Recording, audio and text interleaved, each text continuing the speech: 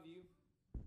Father, we thank you for everything, Lord, that you have done and are continuing to do. And Lord, I'm asking, God, during this time of conversation, Holy Spirit, that you, being the great question asker, would put questions in our hearts that will lead us to answers, Lord, that cause us to grow in the knowledge of who you are. Lord, even right now, Lord, we just take a minute and ask you, Holy Spirit, to come and release questions. God, release divine questions that lead to divine answers. Lord, I'm asking that you would release a spirit of wisdom and revelation in the knowledge of who you are, God, in this room right now. Lord, that our hearts would be undivided and focused, Lord, on you, and that, God, we would set ourselves in a posture to not only listen and hear, but to obey the voice that is speaking to us on the inside. In Jesus' name we pray. Amen. All right. Who's got a question? And I will say this too, to you guys, to the panel.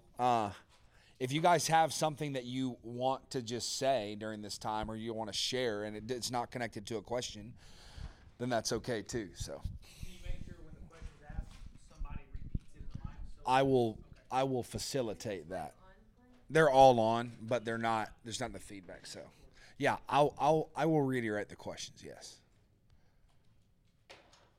Well, I'll start now. Yes. What is the fivefold and why is it important? What is the fivefold and why is it important? All right, glory to God. Here we go. Yeah, whoever wants to start, go ahead.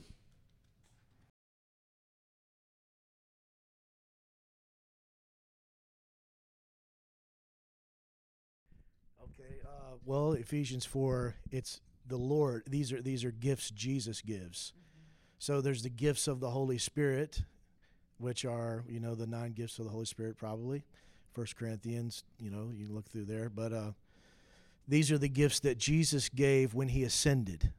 It says that right there in Ephesians 4. So some people call these the ascension gifts. They're gifts from Jesus that he set into the church. Like Tammy said so well, I thought she said that so well, it's for a purpose, and that is to bring us into a maturity, all of us becoming like Jesus together. And like she said, also, there is a tendency today, unfortunately, for some people to take that into a place where it becomes my badge. It becomes like a sense of a title rather than a function that's supposed to function together. And so you have people that think just because someone has a type A personality, they may be the tallest person in the room, they're semi-good looking, they should be leading something. Oh, they're an apostle. And I think that a person who has an apostolic gift, for me, they're going to walk in high realms consistently of the fruit of the Spirit.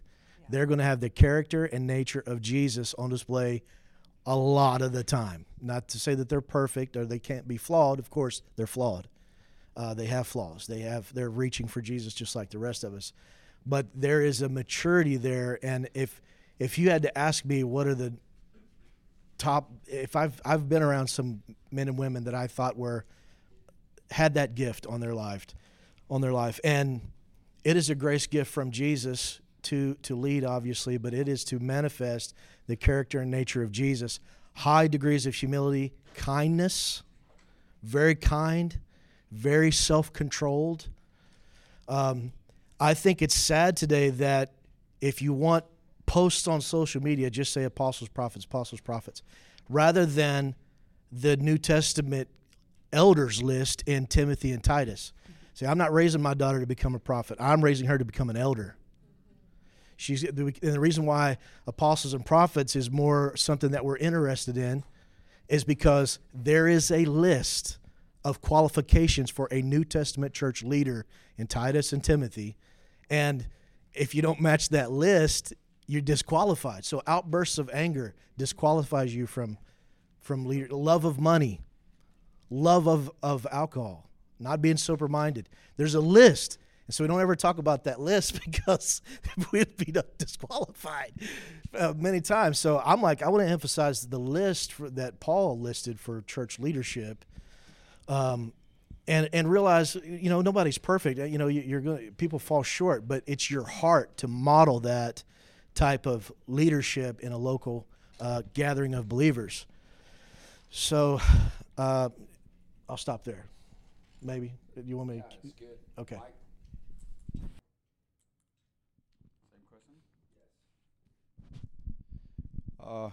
So for me, according to Ephesians 4, I believe Paul when he says, and to some are given. I don't think everyone who wants to identify as one of these is actually authentically authorized into one of these categories. I know we live in a big identify culture, and whatever I feel I want to be, I actually believe that the writer gets to choose the intention of the words that he uses. And so rather than coming with my own desires, I have to come and let the word say what it says. Right? For me, the leadership gifts are all represented in the life of Jesus. Right? They're aspects or facets of the person and the life of Christ that gets almost like the loaf gets broken into bits and pieces, right? Which then get experienced in a community or in a family setting. And I do believe that, in the aspects of the person of Jesus, in these different leadership gifts, they are to provide an equipment to the body. Right? That's the purpose. They carry equipment unto equipping the body. They go low. You turn the whole triangular system upside down. Right? Like the whole pyramid scheme, you turn it upside down. And like these leadership gifts are gifts, not burdens to the body. They're gifts. So they're gifts to the body. They go low, and in humility, they see the joyful sacrifice and servitude of their life in providing the equipment that the body needs, which has been graced to them uniquely from the person of Jesus, which keeps them in humility and dependency. Yeah.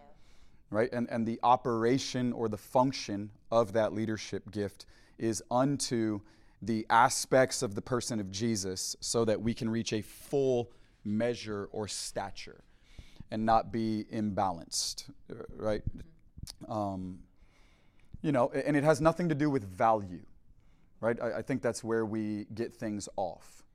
It has nothing to do with value. It has everything to do with accountability. It has everything to do with being responsible to the Lord and stewarding what is the grace on your life in a way that's going to honor God and produce a well done when you see Him.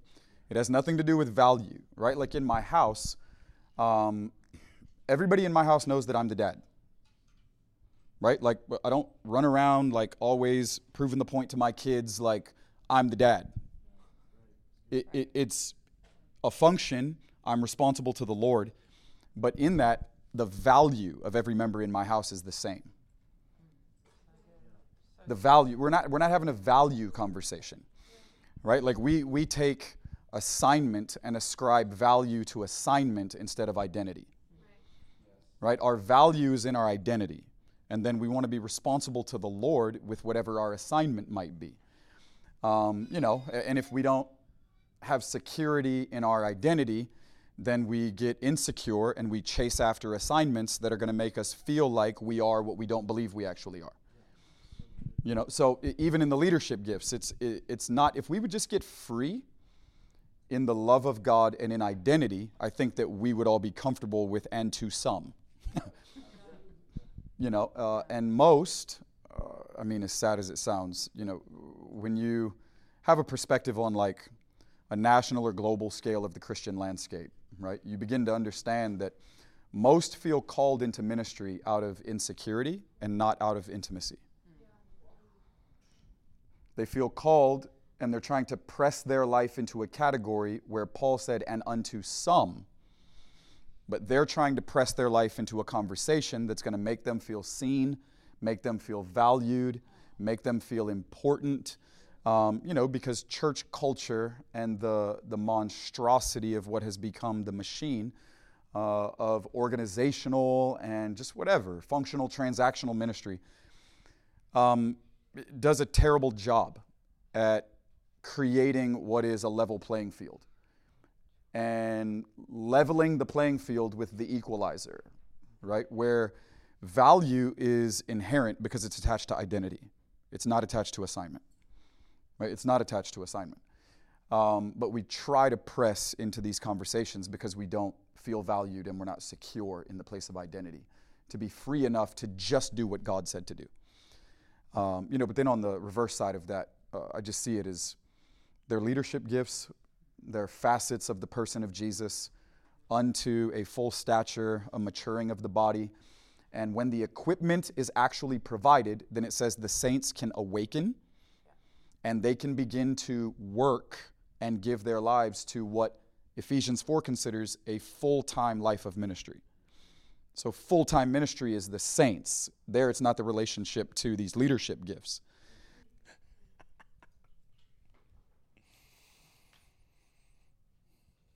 So in that context, fam, then full-time ministry is not an occupational thing. It's not a profession.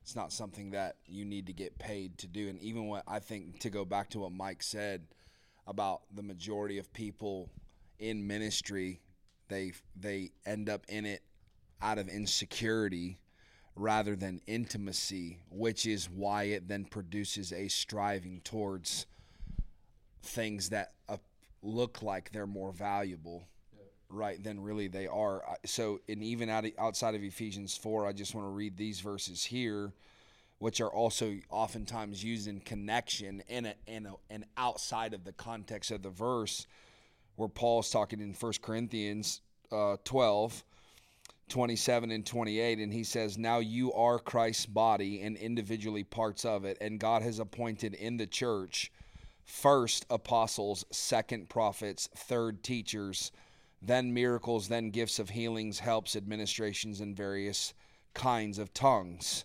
All are not apostles, are they? Question mark. All are not prophets, are they? All are not teachers, are they? All are not workers of miracles, are they? All do not have gifts of healing, do they? All do not speak with tongues, do they? All do not interpret, do they? But earnestly desire the greater gifts. And yet I am going to show you a far better way, the most excellent way of love, intimacy with Christ. So even there in the context in Corinthians 12, and maybe we can actually keep talking about it a little bit more if you guys want to, when Paul is saying first apostles, this is not a value system. It's not, if you're an apostle, you're more important. Not only are you not more important to the Lord, you're not actually more important to the body because you are. Real apostles and prophets, men and women of God who are those gifts given to the church by the Lord. Again, to go back to Matt was saying, I'm looking for the humility, the meekness, the lowliness, those men and women who have laid down their lives to consider the lives of the ones they're serving better than their own. Not a hierarchy, not a when the disciples come to Jesus to question him about authority, you cannot get away from his words when he says, and you will not lord your authority over one another as the Gentiles do, for you are all brothers. And the Greek word for brothers in that translation is equals. You're equal. You may not be equal in authority, but you're equal in value. You are to be relating to one another, not as I'm over you and you're over me and I'm over, but in love, we are mutually submitted to one another in Christ Jesus, Jesus being the head of the church and the chief cornerstone. I feel like this cannot be overstated for us in this season on a global scale of, as the Lord, again, well said, takes this pyramid that not he built, that man has built, and flips it back on its head. But in my opinion, This is what Jesus came to do 2,000 years ago. He came and turned that pyramid upside down on its head, and we've been trying to turn it right side back up for 2,000 years. We're just bent on, again, because ministry equates identity, which relates to value in us, it produces this stuff that is just so dysfunctional, so unhealthy, so unbiblical. And this is the reason why I feel like however many thousands of men and women are leaving the ministry a week or a month in America, well, I feel like that's the validation of what Mike said of, because you came there out of insecurity rather than intimacy. You were trying to prove something to yourself and to others about your value, when in reality, it's probably more realistic that God's called you to manage a factory or be a crew chief at McDonald's or run a gas station or build a business or be a doctor and we've just this thing of full-time ministry, microphones, platforms, the whole deal. Some of the most powerful men and women of God I've ever personally met are people that the world will never know their names. 100%. So anyway, I don't know, we can keep, do you guys want to keep, you want to add to that, Matt? I'm good. Okay, Tammy? No, I want to hear their feedback. Where are you guys on this? Oh, and them, yeah. Next, who's got another question that relates to this? Anybody? You want to add to that, Matt? I'm good. Okay, Tammy? No, I want to hear their feedback. Where are you guys on this? Oh, and them, yeah. Next, who's got another question that relates to this? Anybody? So if within the church, the leadership, right? So the set of in Timothy, so you got this list of this is what you'll be, or this is the characteristics you have to have in order to be called a leader within the church, correct? But aren't we all called to be leaders? Because we're all supposed to be holy and set apart unto God, right? And so with that, wouldn't we have standards set in our life that would actually put us in that realm, even as an average Christian that does work in the warehouse or that does work at the car wash or whatever you're doing? Like, shouldn't you have those sets of standards in your life no matter what? And then if somebody was to look, because like, I'll tell you, so to kind of reiterate what I'm saying here is like, when I got saved, I was a junkie and like I lived in a gutter. You know what I mean? There was nothing in my life that reflected that I loved Jesus. But I had a heart transplant inside of a rehab facility, and like it took time for me to get the junk out of my life so that I can live such a way that would put myself within the standards of what the scripture says, right? But as I started to do that, my life started to be transformed in such a way to where people started to look at me and call me a leader, right? So with that, I looked at it like, no, God says that I'm supposed to be holy and set apart unto him. And so I just laid down and got holy and set apart unto him. But then like all these other things started to manifest in my life, right? So I'm not really sure what that question was, but like I'm just saying, like, so as just an average Christian, right? As an average believer, when does that get determined that those, I guess any one of those fivefold parts would become your label? I hope this helps somewhat. Transformation is non-negotiable for the believer. It's a non-negotiable. Jesus has been promised a transformed people. Paul says in 2 Corinthians 5, when we're in Christ, our experience is unto a new creation. Right? In Romans 5 and 6, it's those who are alive from the dead. We are freed from the curse and no longer enslaved to sin. So transformation is not optional. It's not something that's only attached to if you have a desire for ministry, if you have a desire for leadership. Matthew 5, 6, and 7 and Galatians 5 is not just for professional or ministry members, so to speak, as we know them historically, organizationally. Matthew 5, 6, and 7, and Galatians 5 is the evidence of the Spirit's work in the heart and life of a person that has yielded themselves to the leadership of Jesus. So over time, the evidence of that Spirit's work unto a transformed reality is supposed to be demonstrated in all of our lives as we're born again and we're a new creation. Now, where Timothy and Titus come into play is when you're actually considering people to bear a reproducible influence in the church, where you're going to establish people with like a 1 Corinthians 4:16 or a 1 Corinthians 11:1, where Paul says, follow me as I follow him. To consider someone as a pattern, as Paul and those who walked with him, those who were a part of his team and family. He says to the Philippians, consider those who walk according to the pattern that you saw in us. He says to the Thessalonians, when we were with you, we carried such an affection for you that we didn't only want to preach the gospel, but we also shared our very lives, right? Like you saw in us a reference point, something that we modeled, something that we lived. There was an influence. There was a pattern of sorts. So when Paul says, follow me, 1 Corinthians 15, he says, I am what I am by the grace of God. So it's the evidence of the grace of God over time that actually creates a witness where we now have a reference point of what a transformed person actually looks like, right? Which is why when he writes to Timothy in 1 Timothy 3, he says a new believer can't be considered for leadership influence. Now, leadership by formation, not by function. Typically, we take leadership and we make it functional. Well, you're a finance pastor because you oversee spreadsheets all day. Like you're this, you're that. You can lead an initiative and be responsible for leading an initiative, but the leadership that's being described in Timothy and Titus is the one that's a reproducible life. That's created a reference point by modeling something over time with conviction and consistency that now becomes a reproducible element in the midst of a people. Where you can plant someone and say, follow them.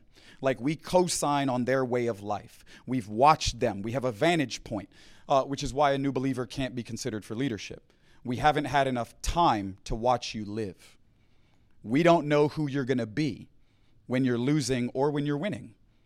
In your ups, in your downs, right? The idea would be, let's say, Ezekiel 28, in the reference to the nature of the enemy or the wicked one. He says, you fell in love or you became infatuated with your own beauty, and it led you into corruption, and you sinned.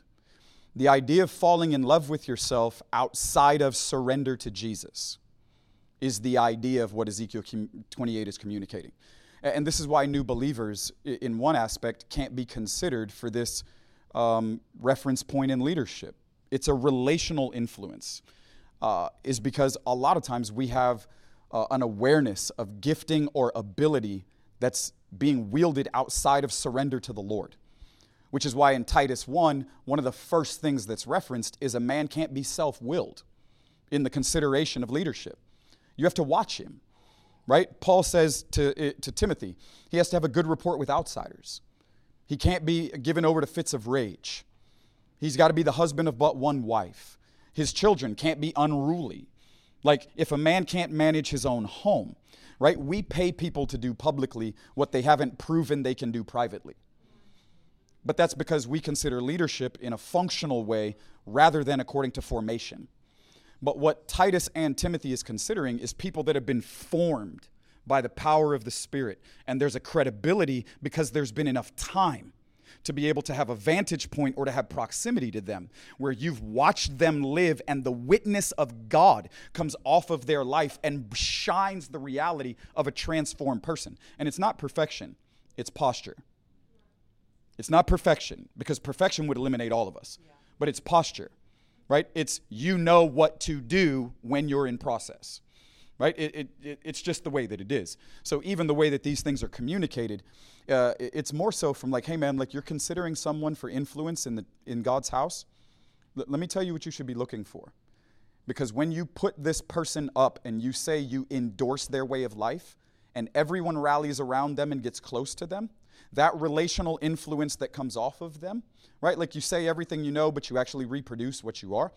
That relational influence that comes off of them, make sure that you're vetting them in certain ways so that what their life influence multiplies in a communal experience are things that we actually should be looking for, right? We have the right metrics, which is why teaching is last in Paul's list to Timothy. It's almost last. Like, oh, and if you can teach, okay, that's amazing too, but your life is more important. 1 Timothy 4:16. Watch your life and then your teaching. Because the idea is you shouldn't be teaching anything outside of what you actually live. Right? Like, but transformation is non-negotiable for the believer. It's for everyone. But then over time, it's just, I don't like the way that it sounds, man, but it's just true. Like, there are people that are more developed in God than others. And it's because they do consistently what other people do casually. It has nothing to do with special privilege or entitlement or like God picks favorites or like some are more valuable than others. It's just a fact. It's just reality. There are some that do more consistently what others do more casually. And so the development of the work of that Spirit, like 2 Corinthians 6:1, don't partner with the grace of God in vain. Grace can be given, but there can be a lack of partnership on our side that actually is there to accomplish a kingdom agenda in us. So I think that's what leadership is more in relationship to in Timothy and Titus. Stuff makes me want to start praying in the Holy Ghost. Ish. Wurrababa. Just while Mike was talking, and he referenced some different scriptures, but I was thinking about 1 Timothy 5:22, specifically where Paul says, do not be hasty in the laying on of hands. Do not lay hands upon anyone too quickly and thereby share in the responsibility for their sins. Therefore, keeping yourself free from sin. The sins of some people are quite evident. However, here's the warning, going before them to judgment. For others, their sins follow after them. And so, he says, likewise, also deeds that are good are quite evident, and those which are otherwise cannot be concealed. So it's the wisdom of God within the church, within the household of faith, as leaders are appointed for it, there to be a process attached to that of time. And it's just something that, for the sake of putting people in positions, we have foregone, and we have paid the price for it as a people wholesale, because we continue to put people in positions that they are not qualified to be in 100%. My dad used to say, I grew up a PK, but my dad used to say it is way easier to give keys away than it is to have to take them back. And so if you think in the context of the way so many local church fellowships are set up now, I have always personally had an issue with, somebody comes to visit, let's get them signed up for, the visitors luncheon, and on the second visit, we've got them in a class where they're learning about whatever their spiritual gifts are. We give them a test based on a personality, and then we're plugging them into some serving, and we've believed the lie in some sense that serving is equal to growing, and it's not. And it's just, you can have ambition in your heart, whether, vacuuming the floor as much as you can actually preaching from a microphone, and it's stuff that has to be worked out of us. So there's this thing in my heart for, again, as Mike said, like, this is not about sinless perfection, but, know those who labor among you. Like, who are you in relationship with? Who are you accountable to? Who are you doing life with and doing family? And that seeker sensitive, per se, to use what other phrase we could use, that model of doing church, it is so plastic and it is so counterfeit because it's transactional and not relational. We don't know one another. We go there, we get our fix, we leave. The building is empty 10 minutes after the bell has sounded and the service is over, and we're on to the next one, and nobody knows what's going on in anybody's life. It is, in my opinion, I'm willing to take it to a place and say it is anti-Christ and it is anti-kingdom. It flies right in the face of what the Bible teaches expressly. And this is why I said this morning that God has given us instructions, and they're not unclear. They are clear. It is us who are choosing to violate the Word of God by doing it our own way. And God is not to blame for the way the church is in this hour. The church is to blame for the way the church is in this hour. And so, hallelujah.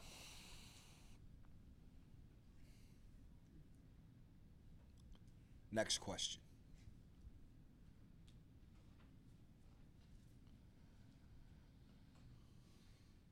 Come on, Hannah, you're a great question asker. I'm praying you. All right. Why was Jesus standing on the right side of the throne, like when Stephen saw him in the vision?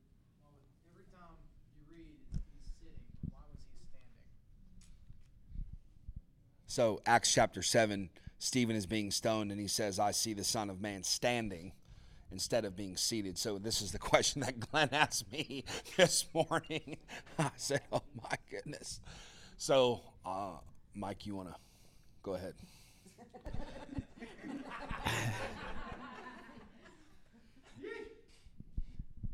To put it in like a contemporary reference or analogy, I've often thought of it the same way that like a dad would rise in the stands to cheer for his son at a sporting event. Stephen gives a witness by the evidence of the Spirit's work in him that cannot be manufactured outside of the grace and the power and the reality of God actually transforming him. Stephen provides a witness, and what I mean by that is, yes, he preaches, yes, he's got, miracles on his life, yes, he, has irrefutable wisdom and all of this stuff. But in the moment when they rally around him and they're gnashing their teeth and they're filled with rage and they start to wield stones at him, in the ending of his life, he's not trying to get even with them. He's not trying to run, to live to preach another day, He's standing there, and in his execution, he is weeping over enemies and interceding for executioners. And he says, don't hold this against them, right? He gives off what is the first reference to the witness of Jesus, much like Jesus himself gave on the cross.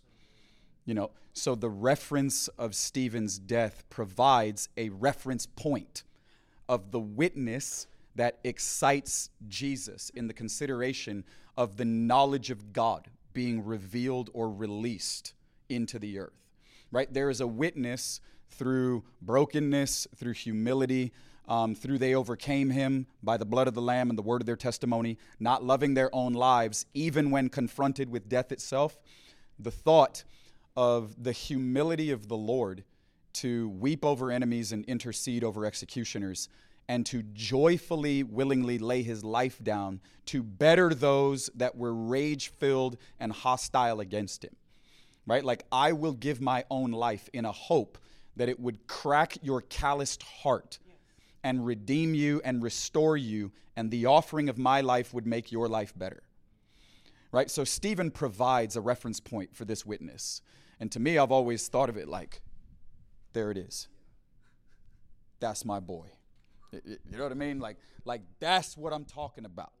And it's ultimately that witness, that evidence. It's that living demonstration, right? It's that martyred way of loving obedience that ends up cracking the calloused heart 1 page later of the man Saul, who arrogantly stood over his body, right? And he said, why are you persecuting me? The idea is, you remember the dude who you stood over 2 days ago? Like, he gave you a witness of what I'm all about, So for me, like, standing at the right hand, we know he is at the right hand, ever living and interceding. But he told us what he wanted in Acts 1. He wants witnesses. I'm sending you power to be what you can't be on your own. No fleshly vice or manipulation can produce that evidence. It is the grace of God in the human experience to bring us to that place where we can actually reveal something of God that has to take God himself accomplishing the work in us. And so for me, that's what I see in Stephen. And That's it.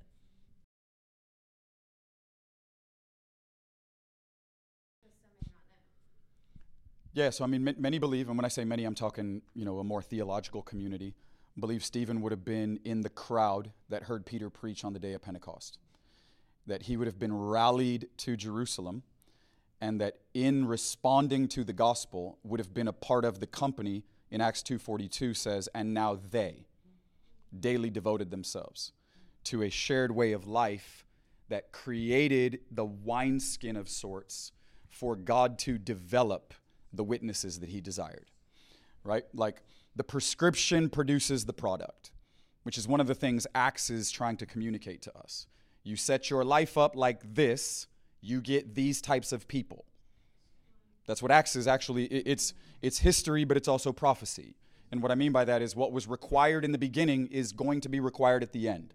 To develop witnesses again when the rage of the nations, tyrannical government structures, assassins and blasphemers and murderers are persecuting believers and finding them wherever they can be found. And so Stephen, the pages flip super quick, but many believe that it'd be a period of about 20 years. 20 years almost by the time when Stephen gets executed. So, I mean, even if you say a period of 10 to 20 years, what is he doing? He's sharing in that they devoted themselves to a way of life. He's a part of a people, not to get into ministry, but to get into the knowledge of God. Yes. Right? His life is being formed and fashioned to be the witness that we get the evidence of.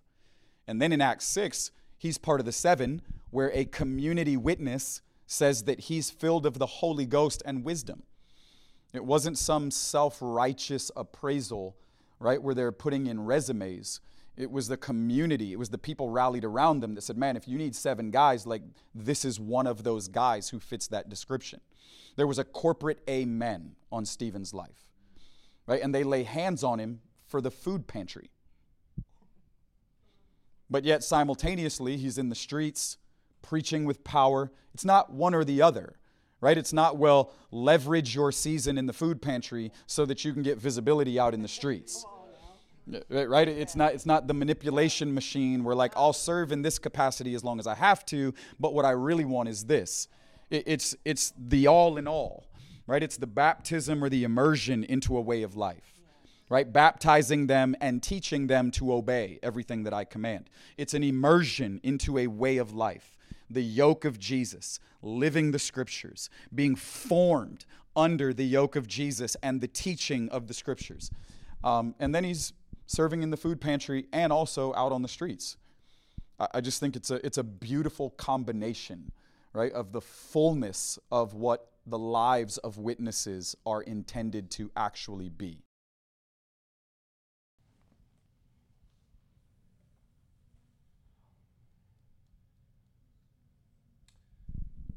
So I'll phrase the question this way this little 5-6 verses that we talk about all the time in our different communities, Acts 2:42 through 47. What does it look like practically to do that? Like not just in preaching, not just in saying this is the foundation of the New Testament church. These are the core principles, but what does it practically look like for a community to house to house, the apostles' doctrine, the breaking of bread, prayer, community. What does that look like?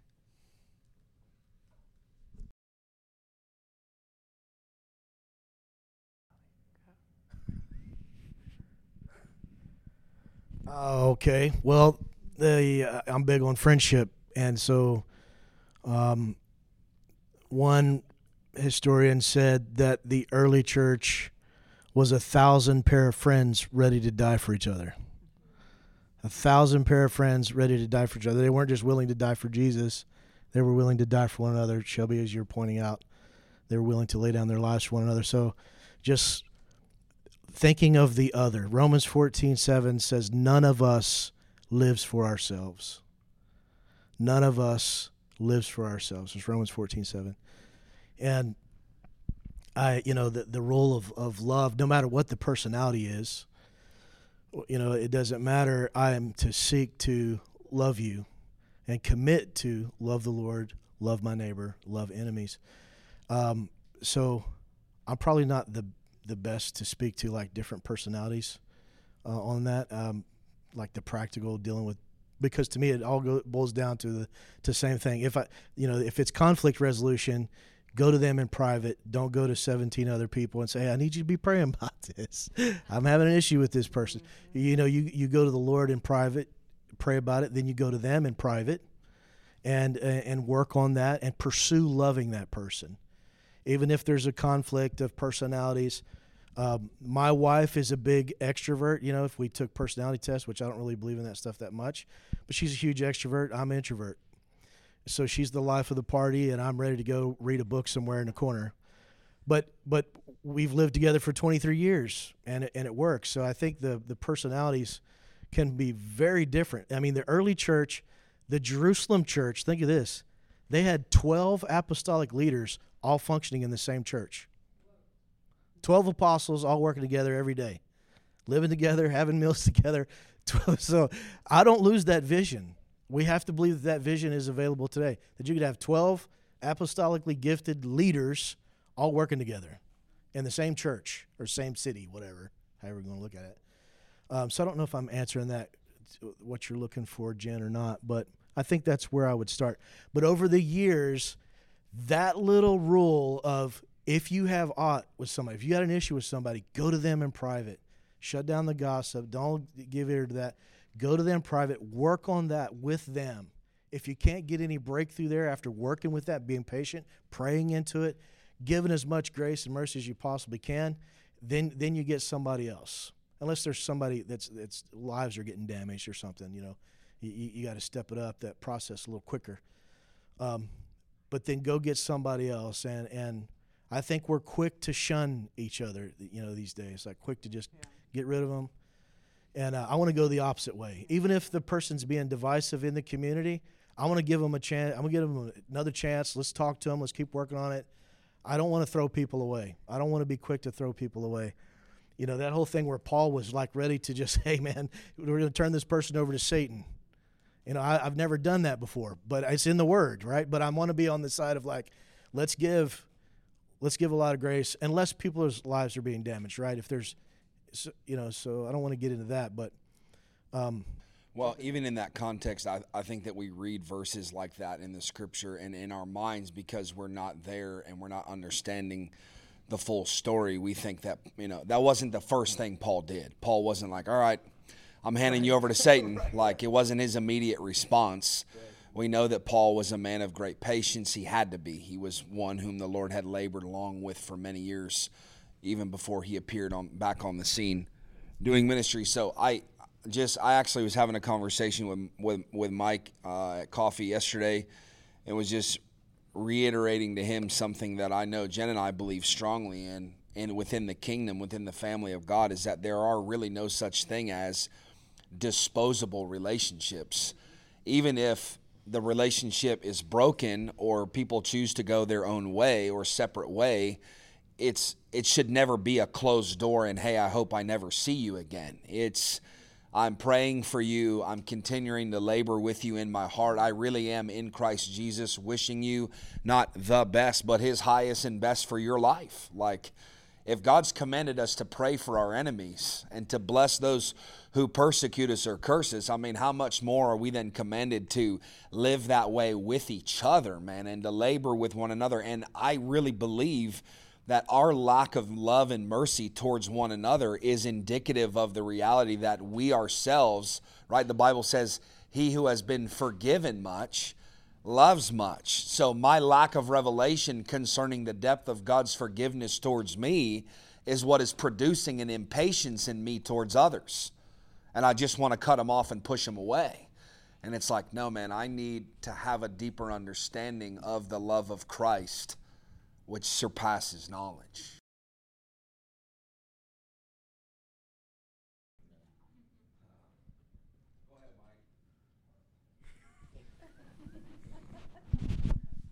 So we have to realize that the church as a new creation, which the church is a new creation, right? We are the expression of one new man, according to Ephesians 2. So all of the enmities and hostilities have been abolished. They've been conquered. And now as a people, we live as ambassadors or as representatives. So the church as a family, as a people, bears the testimony of Jesus. And so our shared way of life bears the evidence of God's work in us, and it carries an actual testimony. Right? We often consider Philippians 4:2, where, just from the way that it's written, it assumes that two sisters in the church are having issues. Euodia and Syntyche, or however you pronounce their names. And Paul's suggestion, I like it in one translation. In the NASB, it says, encourage these two sisters to live in harmony. Another translation says, for the sake of the gospel, live in harmony with one another. If the gospel has done and is trying to do anything, it's trying to destroy our preferences and our prejudices.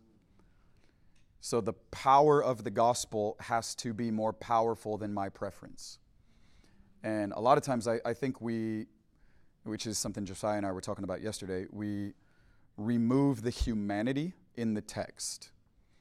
We have the example in Acts 13 of Paul and Barnabas being commissioned out together. And because we wouldn't dare imagine the day when God would commission us alongside of someone that we didn't prefer, we read into the experience that they must have been like best friends, right? That they had everything in common, that they were boys, that like they loved rolling together. It doesn't actually say that though. We just assume that because we would be so offended by the idea that God would put me alongside of someone that I didn't actually prefer. Right? And so the reality of all of these preferences, right? Romans 12, the second half of the chapter, Paul goes through this lengthy list of just practicals in how to relate to people. And one of the things that he mentions is he says, don't be wise in your own estimation or evaluation, but associate with the lowly. Right? Because we all, we're very familiar with transactional style relationships, where we evaluate one another and we vet one another, and dependent upon how we determine how you could be beneficial to me or my journey, then we determine the amount of space, time, or effort that we're going to be willing to give because we've been incentivized in a certain way. But to those who we don't seem or see, seem to think of as a benefit, we consider them to be disposable or peripheral. When in reality, the church now as a community bears the responsibility of being a living witness or a living demonstration of the wisdom of the cross and the power of the blood to redeem a people from the broken system of the world, where the world is amazing at creating conversations and compartments that perpetuate hostility towards people groups. Whether it's black and white, whether it's Democrat and Republican, whether it's cops or those that aren't a part of law enforcement, whether it's feminists and males, whatever. Like the world is amazing at creating categories and then inflaming and enraging hostility between people groups. Well, the church now bears the responsibility to be a place and to be a people where those conversations no longer get traction in our hearts. Where we're not subdividing and categorizing and subcompartmentalizing people according to black, white, rich, poor, who you know, what you have, whatever, political affiliation, sports team preference, although I just don't like Yankee fans at all. I mean,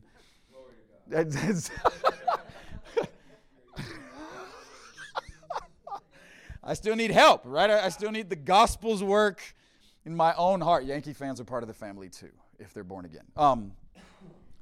But I mean, seriously, all jokes aside, the church is to be a place where all of that swirl that is in the world is no longer evidenced in the church as the expression of one new man. Yes. So I'll make a comment now. I hope to explain maybe later. The church is the place where the world is supposed to see what it looks like to live free from the powers. Come on. That's what the church is supposed to be. And in the place of our preference and in the place of our relationship, the influence of the powers at work in us, right? This is the journey of Ephesians, right? It's the exalted man, Jesus, reigning above the powers in Ephesians 1, alive from the dead. In Ephesians 2, it's the people of God, redeemed from the world system, alive from the dead, no longer bound to a self-indulgent way of life, being ruled over by the influence of the powers. Ephesians 3:10, now the manifold wisdom of God on display in the church to actually give that witness as reality that they are alive from the dead and no longer bound to the influence of powers, right? They prophesy to powers and give instruction to powers, which is your influence no longer gets traction here. Your work of division and hostility and prejudice and preference and racism and corruption no longer finds placement in how we feel or think. We are free from you. We are alive to God. We are a living evidence or witness or demonstration, which is why Ephesians 4:1, now walk worthy of that call. Like, this is completely insane to think we can accomplish in our own strength. But even our relationships themselves, they bear a testimony. And it's way more important to the Lord than we think it is. It's way more important to the Lord than we think it is. The prioritization of the family of God, living as a heavenly colony in cities, regions, and across the global landscape, is the greatest evidence of the majesty of Jesus. When you say what's the greatest thing that the gospel accomplished, it's a family alive from the dead in Christ, being conformed to his image and made to be a royal priesthood. Yes. That is the greatest thing that the gospel has accomplished. Amen. The greatest thing. It's not prophecy. It's not raising the dead. It's not healing. It's not miracles. It's not telling people their anniversary, their address, their birthday. None of those things are the greatest thing that the gospel has accomplished. Sorcerers worked with that type of witness. They sing the song to the Lamb on the throne in Revelation 5 because they say you actually did it. Yeah. You took a wicked, broken, hostile, insecure creation. You became one of them. You laid down your life for them. You were raised from the dead in order to make a way for them. You've given them your own spirit and have transformed them, and they now have become a people that actually look like you, that carry your stature, your actual substance by way of transformation, and you have made them to be a royal priesthood, and you are worthy of glory forever and ever and ever. So the relational preference thing is a really big deal, and I don't think that we could overemphasize it enough in the place of how we actually live alongside of one another and relate to one another and share our lives with one another. It carries the glory of God and the witness of Jesus to a broken and hostile world around us. And God added to their number daily those who were provoked by the way God possessed a people and caused them to be something, and to be something to one another that the world just can't manufacture in the best of its intellect or resources. Matt, you want to answer that? Go ahead. You have a daughter. Yeah, I do. I have a great daughter. And it's not fair because she's so modest. She's 12, but if she sees even some friends that come over to the house, she'll call it out. She says, that's immodest. So she's always been that way. I didn't teach that to her. Patrina invests in her, obviously, and my wife dresses modest but loves clothing and loves to look nice, and oh, Lord. And she makes a lot of money, so she can afford that stuff. So she comes home with some nice stuff. And the stuff shows up in my closet, and I don't know how it got there, and it's just great. So wear this, bub. But Mia she has that modesty in her heart. She always has. So if there's something that's inappropriate, she's like, Dad, that's inappropriate. So it's really not fair for me to speak on this. But we we could stay in Ephesians. We're preaching the book of Ephesians here today. So Ephesians, Jesus washes his bride with the water of the word. So I'm intentional in my home to wash my wife and my daughter with the word. I'm constantly singing the word over them, speaking the word over them. Wake up, I'm speaking the word over them. I'm speaking that value system, Jesus, the way Jesus sees you over them. So I'm sowing the seed of the word into their hearts. And I try to pay attention when they show me when their hair's done, things like that. Yeah. I want to speak to that and why it's beautiful. And it's from your heart you're beautiful. But this is nice too. I keep the main things the main things. But for me, it's I don't know how to do this, so I speak the word of God. I speak the word of God over my wife, over my daughter, and I keep that in front of them, and just try to model that. I love being a girl dad. I don't know what it is, dude. I love having a daughter. It is amazing. I love it. It's amazing. And she tells people, my daddy's my best friend. She tells people at school, my dad's my best friend. And we're good buddies. But she listens to me and respects me. But I don't know, man. I just feel trust the presence of God, the Holy Spirit. We teach her to pay attention to the inward witness of the Holy Spirit. Yeah. We teach her. She'll say, Daddy, I got to check. We go into a store. Daddy, I got to check. I say, okay, what do you mean? Well, that guy there ain't right. There's something not right about that guy. I say, okay, well, let's pay attention. What's the Holy Spirit trying to tell us? Do we need to shine our light to him, to go say something kind, to share Jesus with them? Or do you mean this person is unsafe? And she's like, oh, they're unsafe. Okay. So we're trying to teach her to live prophetically, hear the voice of God. So when she sees something, she's like, that's inappropriate. She'll say it straight up. I mean, she's been like that for a while, so that's probably not fair. And I'm not saying I did that like I was a great father and that was the result, but it's the work of the Lord in her heart, And Petrina keeps that in front of her as well, But it starts where your heart is, Living right, we live here at the beach. A lot of us, we've been to the beach together many times, and so I know we've had conversations with each other, especially, as men, loving our wives, loving our children, most importantly, loving Jesus with our eyes, but looking out for one another, and not this thing of like, hey, bro, what are you looking at? But I mean, I intentionally, if I see something and I know that it's like I turn my eyes the other way, and if I'm with other guys, I'll be like, hey, bro, look over here. Like, we went to the water park on Connor's birthday here in town, and we prayed before we went. I felt like the Lord said it was okay to go. There are some days where we've gone to go to the water park, and we felt like the Lord said, don't go, because there were going to be certain things going on that day that maybe we didn't need to draw our attention to. And I'm not trying to be legalistic in any kind of way, but I will just say, like, to me, the preservation of the sanctuary of my heart before the Lord is more important to me than going to the beach or going to this or doing that. And so we love to go to the beach when we know it's not crowded and it's not going to be an issue. And it's not because I'm walking around with a desire to lust in my heart, but I am a human being. I'm a man made in the image of God. I was made to gaze on beauty, the beauty of God and the beauty of my wife. And I don't want to create space in my heart for anything to contend with that.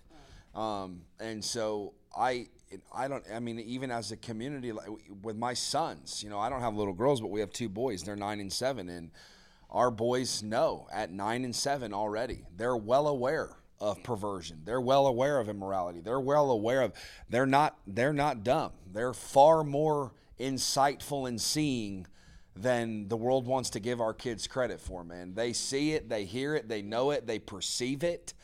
And again, just agreeing with what Tammy said of, early on for Jen and I as parents, like, we got forced into a place of having conversation with each other about when the right time was to have conversation with our kids. I don't want to get ahead of the curve and baptize them in things that they don't need to be burdened with. But at the same time, more now than ever, because of where we are at in the end of the age and the way that principalities and powers are raging, and the culture is given over to this in a massive way. Like, we're being forced, and not being forced, like, I feel a burden from the Lord as a parent to control the narrative in my kids' lives according to the biblical narrative and according to the Word of God. And I'm going to have the conversation with them at any point where I feel like if they're in danger of having a conversation or being introduced to something and I'm not going to be able to be there to shepherd them in that, I'm going to have the conversation with them, because I know that I'm going to be able to shape them biblically, shape them in the image of God. Does that make sense?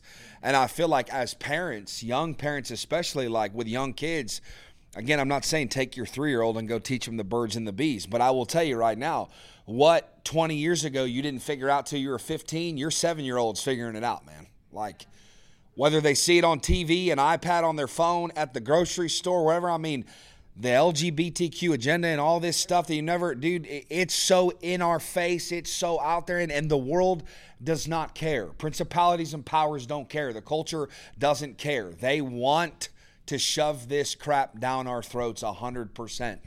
And I feel like, you know, even as we were talking earlier, I was being reminded by the Lord of something that the Lord had said to us years back when we started creating the t-shirt company. And he said, I want you to take back the narrative.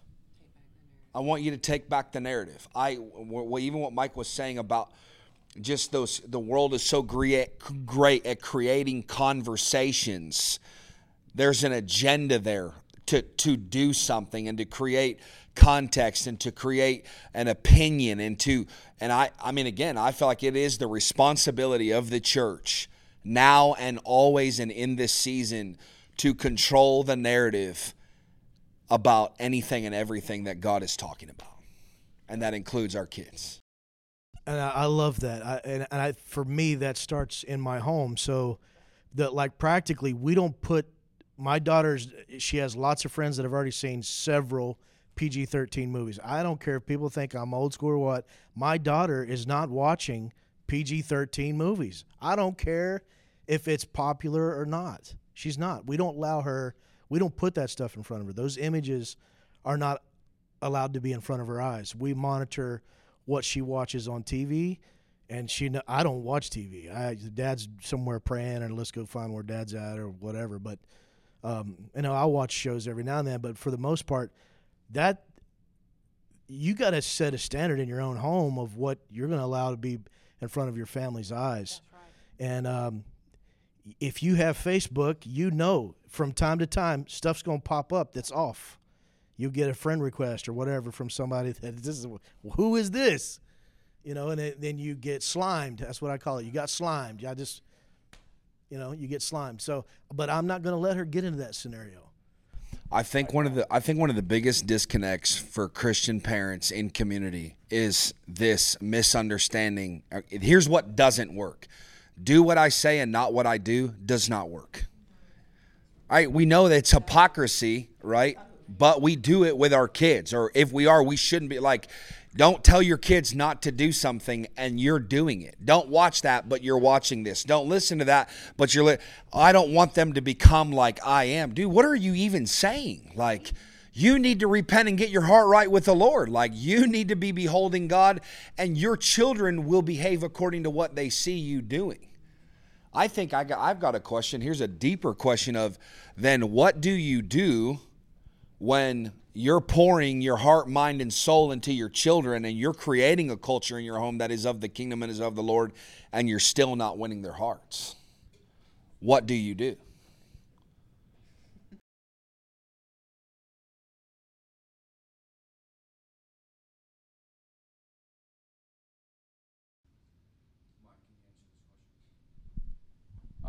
I'll try to put them both together. Right, so in the idea of modesty, I have 2 girls. I have a 13-year-old and an 8-year-old. I have 3 boys too, and I don't treat it different. I do understand with girls, usually the assumption is that it's more necessary on their side. I think some things that have been big for my wife and I, some things that have already been said, obviously, like what we model in the home is ultimate.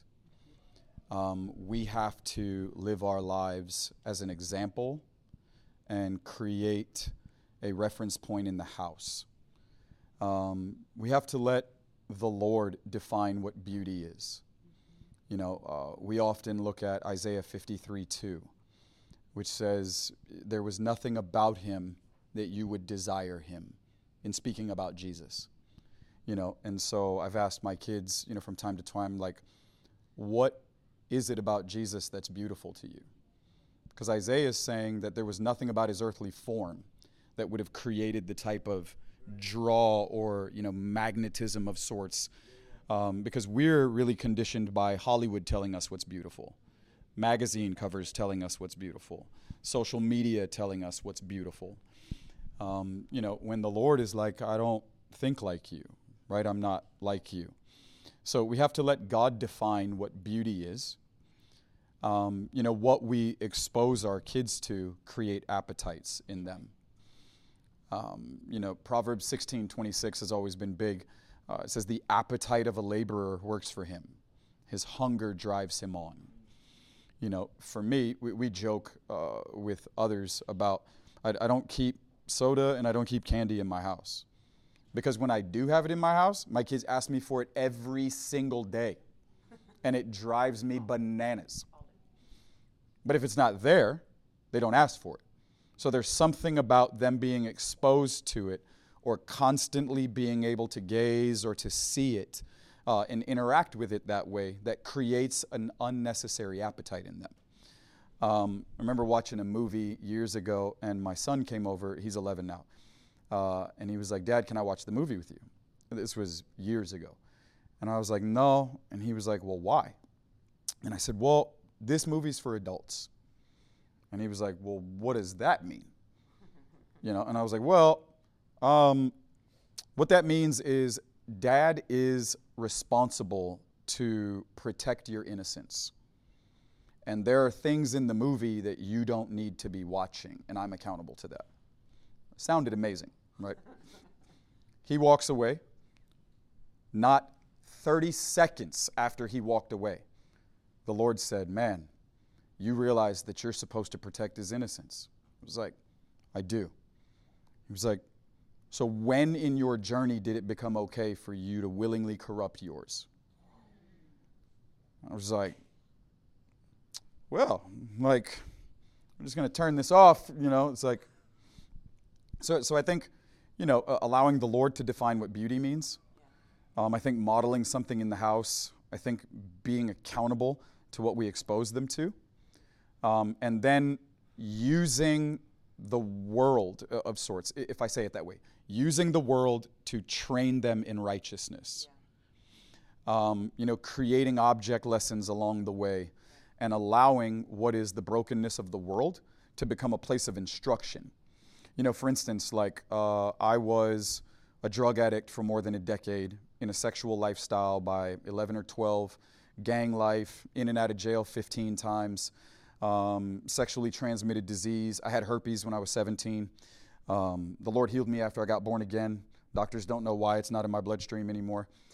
Was an alcoholic, was all this stuff, right? So my kids are aware of my testimony.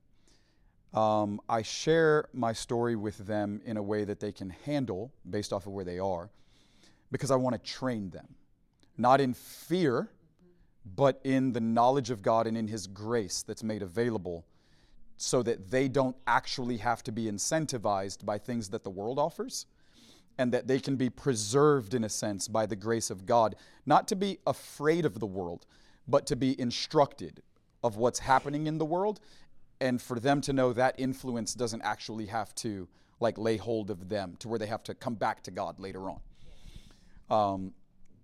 You know, and then in the idea of like, what do you do when you've done everything you can do and it still doesn't go the way that everybody's hoping for? This is where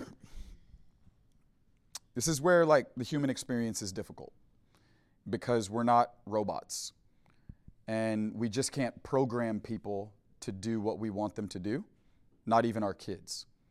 I was going through what I guess you could call like an Old Testament survey with my 3 older kids. And in the beginning, when we were in the first 2 chapters of Genesis, you know, the garden experience, I was like, man, like God longs to share Himself with people. And He created a space in order for him to be able to create people to give himself to them in an extravagant way. Like Eden was for the Lord. It wasn't just for Adam. Eden was for the Lord, because God desires a space to be able to reveal himself and give himself in an extravagant way. And we're setting up the story. And I was like, the first two people that God makes, the first two, we're not even like 100 years into the story. The first two people in a perfect environment walking with a tangible God, they rebel against him. And they don't make the right decisions, and they do whatever they want. And God has to instruct them and correct them and discipline them in love. So sometimes we tend to the garden, and sometimes we create what we know is an environment for our kids to encounter the Lord, and they still make their own decisions. And that's the part of the story that's hard, but there's real grace, and God loves them more than we do. That's where the encouragement is. They belong to the Lord. And like Paul said in Acts 20, I have to commit you to the Lord. Like I carry a jealousy for you, but and now obviously he was talking to the leaders in Ephesus on the beach of Troas. So I'm not saying but he saw them in a fatherly way, even though they weren't naturally his own kids. He's like, man, at the end of the day, like I can do everything that I can do, but I have to entrust you to the Lord, to believe. Now that's not a lack of responsibility, right? That's not what I'm saying. It doesn't mean we check out and we're just like, oh, then it's a free for all. And like, hey, yo, you do whichever you do. And like at the end of the day, God's going to have to chase you down. No. We're still responsible to cultivate the garden. But from within the garden, we are all accountable to the Lord and the decisions that we make, to walk with God. And that part is hard. As far as the leadership conversation goes concerning this character attribute, right, of one who should be able to rule over their own home, at what point is it because I cannot, I'm disqualified?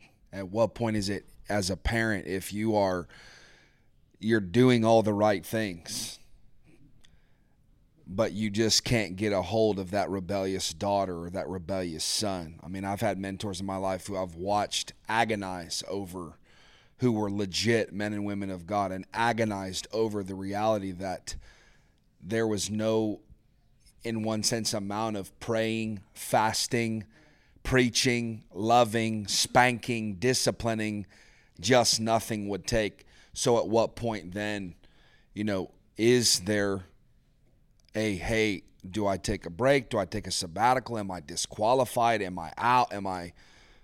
What would you say? Yeah, I think the question, it's a big question, right? 2 Timothy 4, Timothy is giving the description of the last days. And in his description of the last days, he begins to give some of the characteristics that are going to plague the church. And the traction of the world is going to get into the church. And the church is going to normalize worldliness, right? And one of the things, it's not just, men will be lovers of themselves. They'll be lovers of money. They'll be irreconcilable. He says children will be disobedient to parents. I think in the evaluation, it's so important that we have a communal or a community witness as to who folks are. Because when you raise your kids and let's say the first 12, 13 years of their life, it's cool that they're never in church on Sunday because little Jimmy's great in baseball, right? And so he made the AAU team and they travel and he's going to play every Sunday. And there's no real, let's say, cultivating the garden at home. It all starts back to like on a day-to-day basis. Right? Like, what are we actually building and cultivating in our home with our children? When we're not actually being responsible to shepherd our children, to pastor them, and to create a space and cultivate something of God in our own homes, then it's going to be very difficult when we become fully reliant upon a weekly experience to preserve them, disciple them. It's like the family that shows up with their kids for the first time at house church, right? And they're like, so what do you got for my kids? And I'm like, well, we've got you. That's what we've got for your kids, Like, we're like the 12 tribes of Israel around here. You know what I'm saying? Like, everybody's accountable to their own tribe. And little Jimmy's going to have a really hard time if this is the only space where this is the experience. Like, if you're never opening the Word together, if you're never worshiping together, if you're never praying together, then you can't just every once in a while pop into a gathering somewhere and expect them to integrate in a perfect way. The issues don't develop later on. The issues have been developing.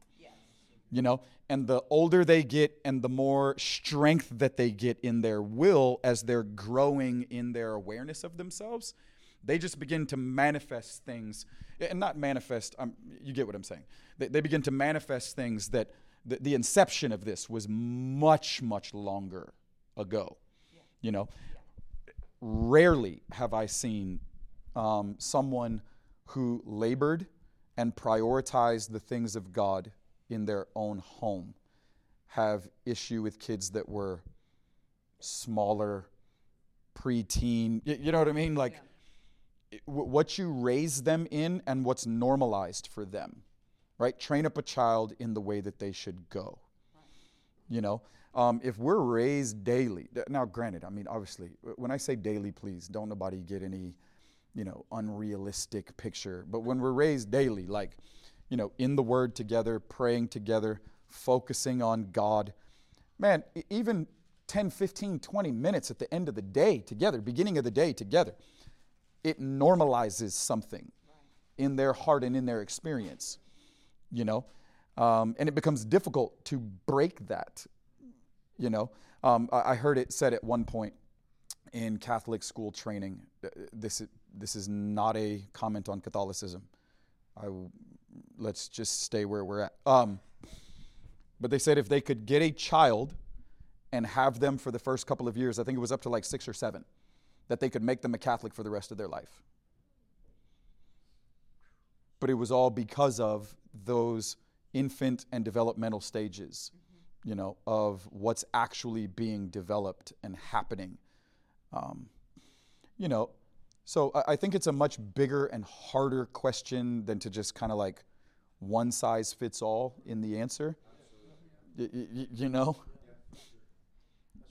on the family. Come on. And when people know you, that's what I mean by like a community witness. When people know you and they've been laboring alongside of you, and it's like, man, no, like I know Greg, for 15 years, man, he's given his whole life to his kids and he tended to the garden, and at the end of the day, man, his kids made their decisions. I think the beauty of living among other believers, being in a community, a family of faith, is super cool because you have different models all in the house to glean from that are doing things that are Christ-like, right? So I can't, because I say I don't let my daughter watch PG-13 movies, you could take that and be like, oh, well, I have, and feel condemnation. Well, I'm just one in the family that is living out the best I can with fear and trembling, seeking out my own salvation with fear and trembling before the Lord. So I can't enforce a personal conviction on you like it's a biblical mandate. That's a personal conviction to me. There's nothing in the Bible that speaks to that kind of thing, except that you don't want to put anything pure before your impure before your eyes, which most PG-13 movies are. But like, if you're in a Christian family, you go to different ones in the community and learn, because your children may be completely different than mine, and so we the value of having models in the family where we can glean from one another. This one's doing this really well before the Lord, and you can learn from them, and then you're going to have ones in the communities that are going to be, this is how I've done it, and it may be completely, it may convict you some. But you may convict me next week of something else. So that's the kind of the beauty of the iron sharpening iron among a family, is we glean from one another, and we're all becoming the habitation of God together, obviously. But having those elders in the community. You know, when you're just getting here started and stuff, that's the beauty of multi-generational. I love the multi-generational aspect of our home church.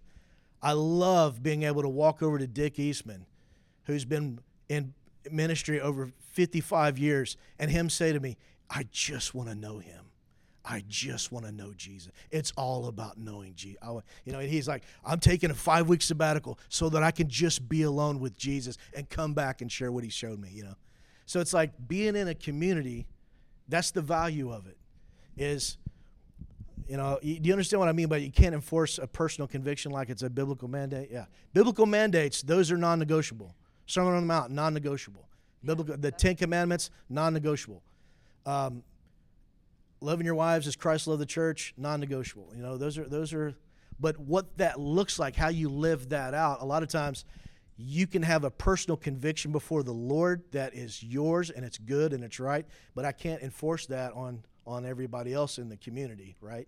But I can learn from you, and I can see the fruit on your life that is coming from the decisions that you've made before the Lord. Most of the kingdom is about decisions that we make, you know, and you can glean from the wisdom inside of a community, you know, the ability to make godly decisions for Christ-like living among the family.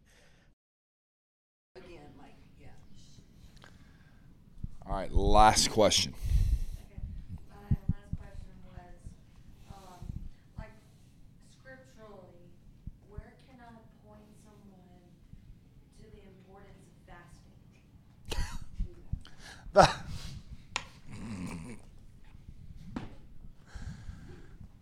I'm sorry, I'm not laughing.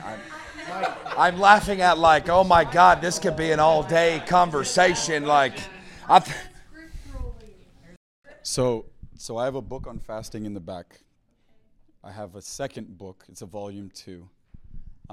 2 quick places. That's just the way I'll answer the question. Matthew 6, Jesus says when you do it. When. It means when, right? Not if. When you fast, when you pray, when you give. Matthew 9, he says when he's confronted, right? They come with an indictment and they say, we've been watching you and your guys. We fast, you don't, right? The idea was the Pharisees would fast 2 days a week. They did it for performance and not for pursuit. So even the Pharisees fasted. 2 days a week. For performance and not for pursuit, right? But they bring the question to Jesus, we've been watching and you don't fast. He says, they have no need to fast. The bridegroom is among them. He says, but in the days that the bridegroom is taken up from them, then those that are mine, my followers, my disciples, then they will be found fasting. Right? So there's something about the absence of Jesus that is to provide fuel or motivation in our posture of fasting. He is not here the way he longs to be here, and fasting creates a posture that increases longing.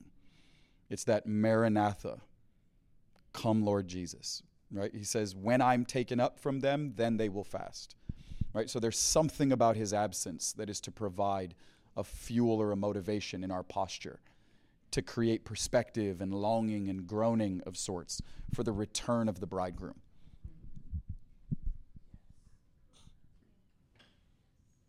Is there precedence for women to fast 40 days? Go ahead, Mike. Is there precedence? For women? Meaning in general? Yeah, no, I get you. Is there a person in the text that we can glean from? What I'm saying is that sometimes there's conversations and debates between you don't see a biblical precedent for women fasting long periods of time. Are women called to fast long periods of time?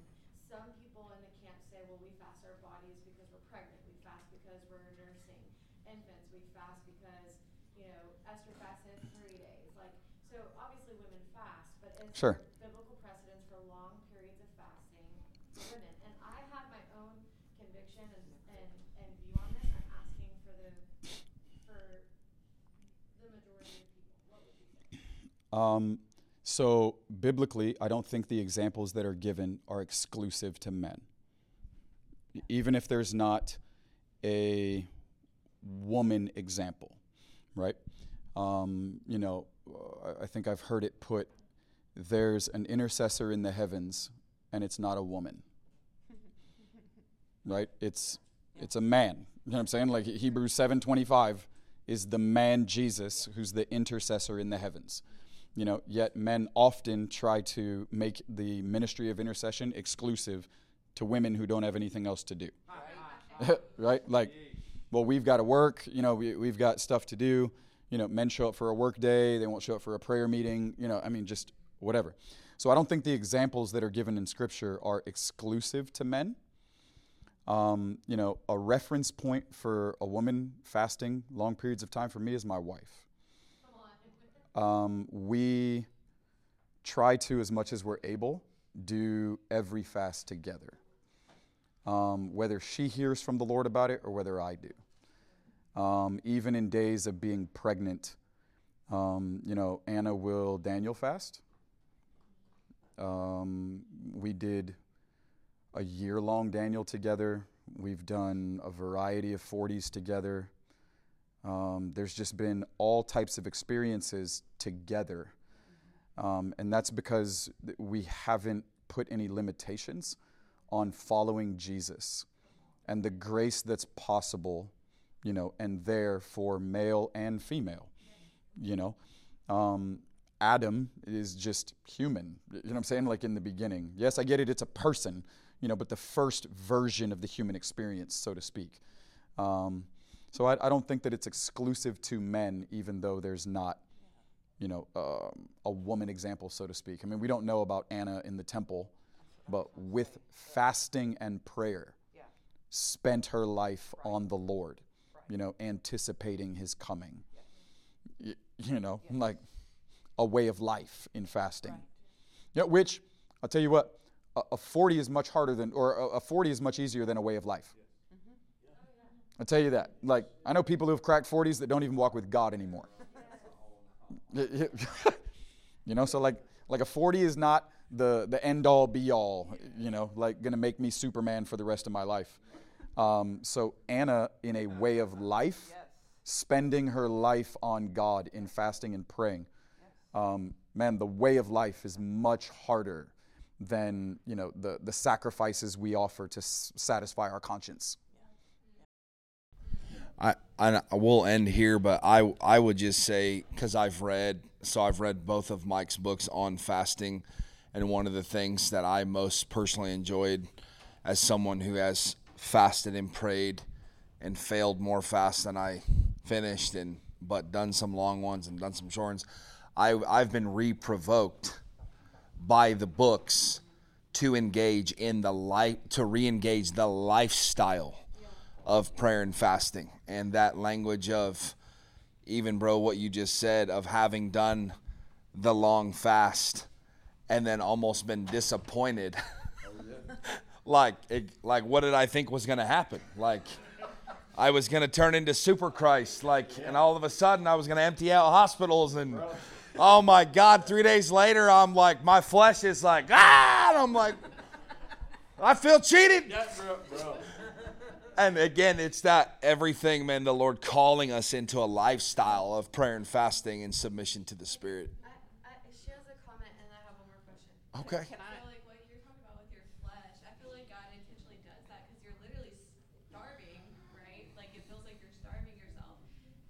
And then the flesh comes out, and it's like, that's what we need to call attention to. Yeah. And you just add it to that prayer list. Sure. I heard somebody that when they went into a fast, they did go, sometimes they would go in for a specific purpose, seeking a certain thing, but they would also go in just with a blank slate of, let's let God reveal things that need work. And because you are denying your flesh so much in the fast, and then it comes out and it's like, that's what we need to work on. So you said that, and it just kind of clicked in my mind. Just pray real quick and then we'll get out of here. Father, we love you.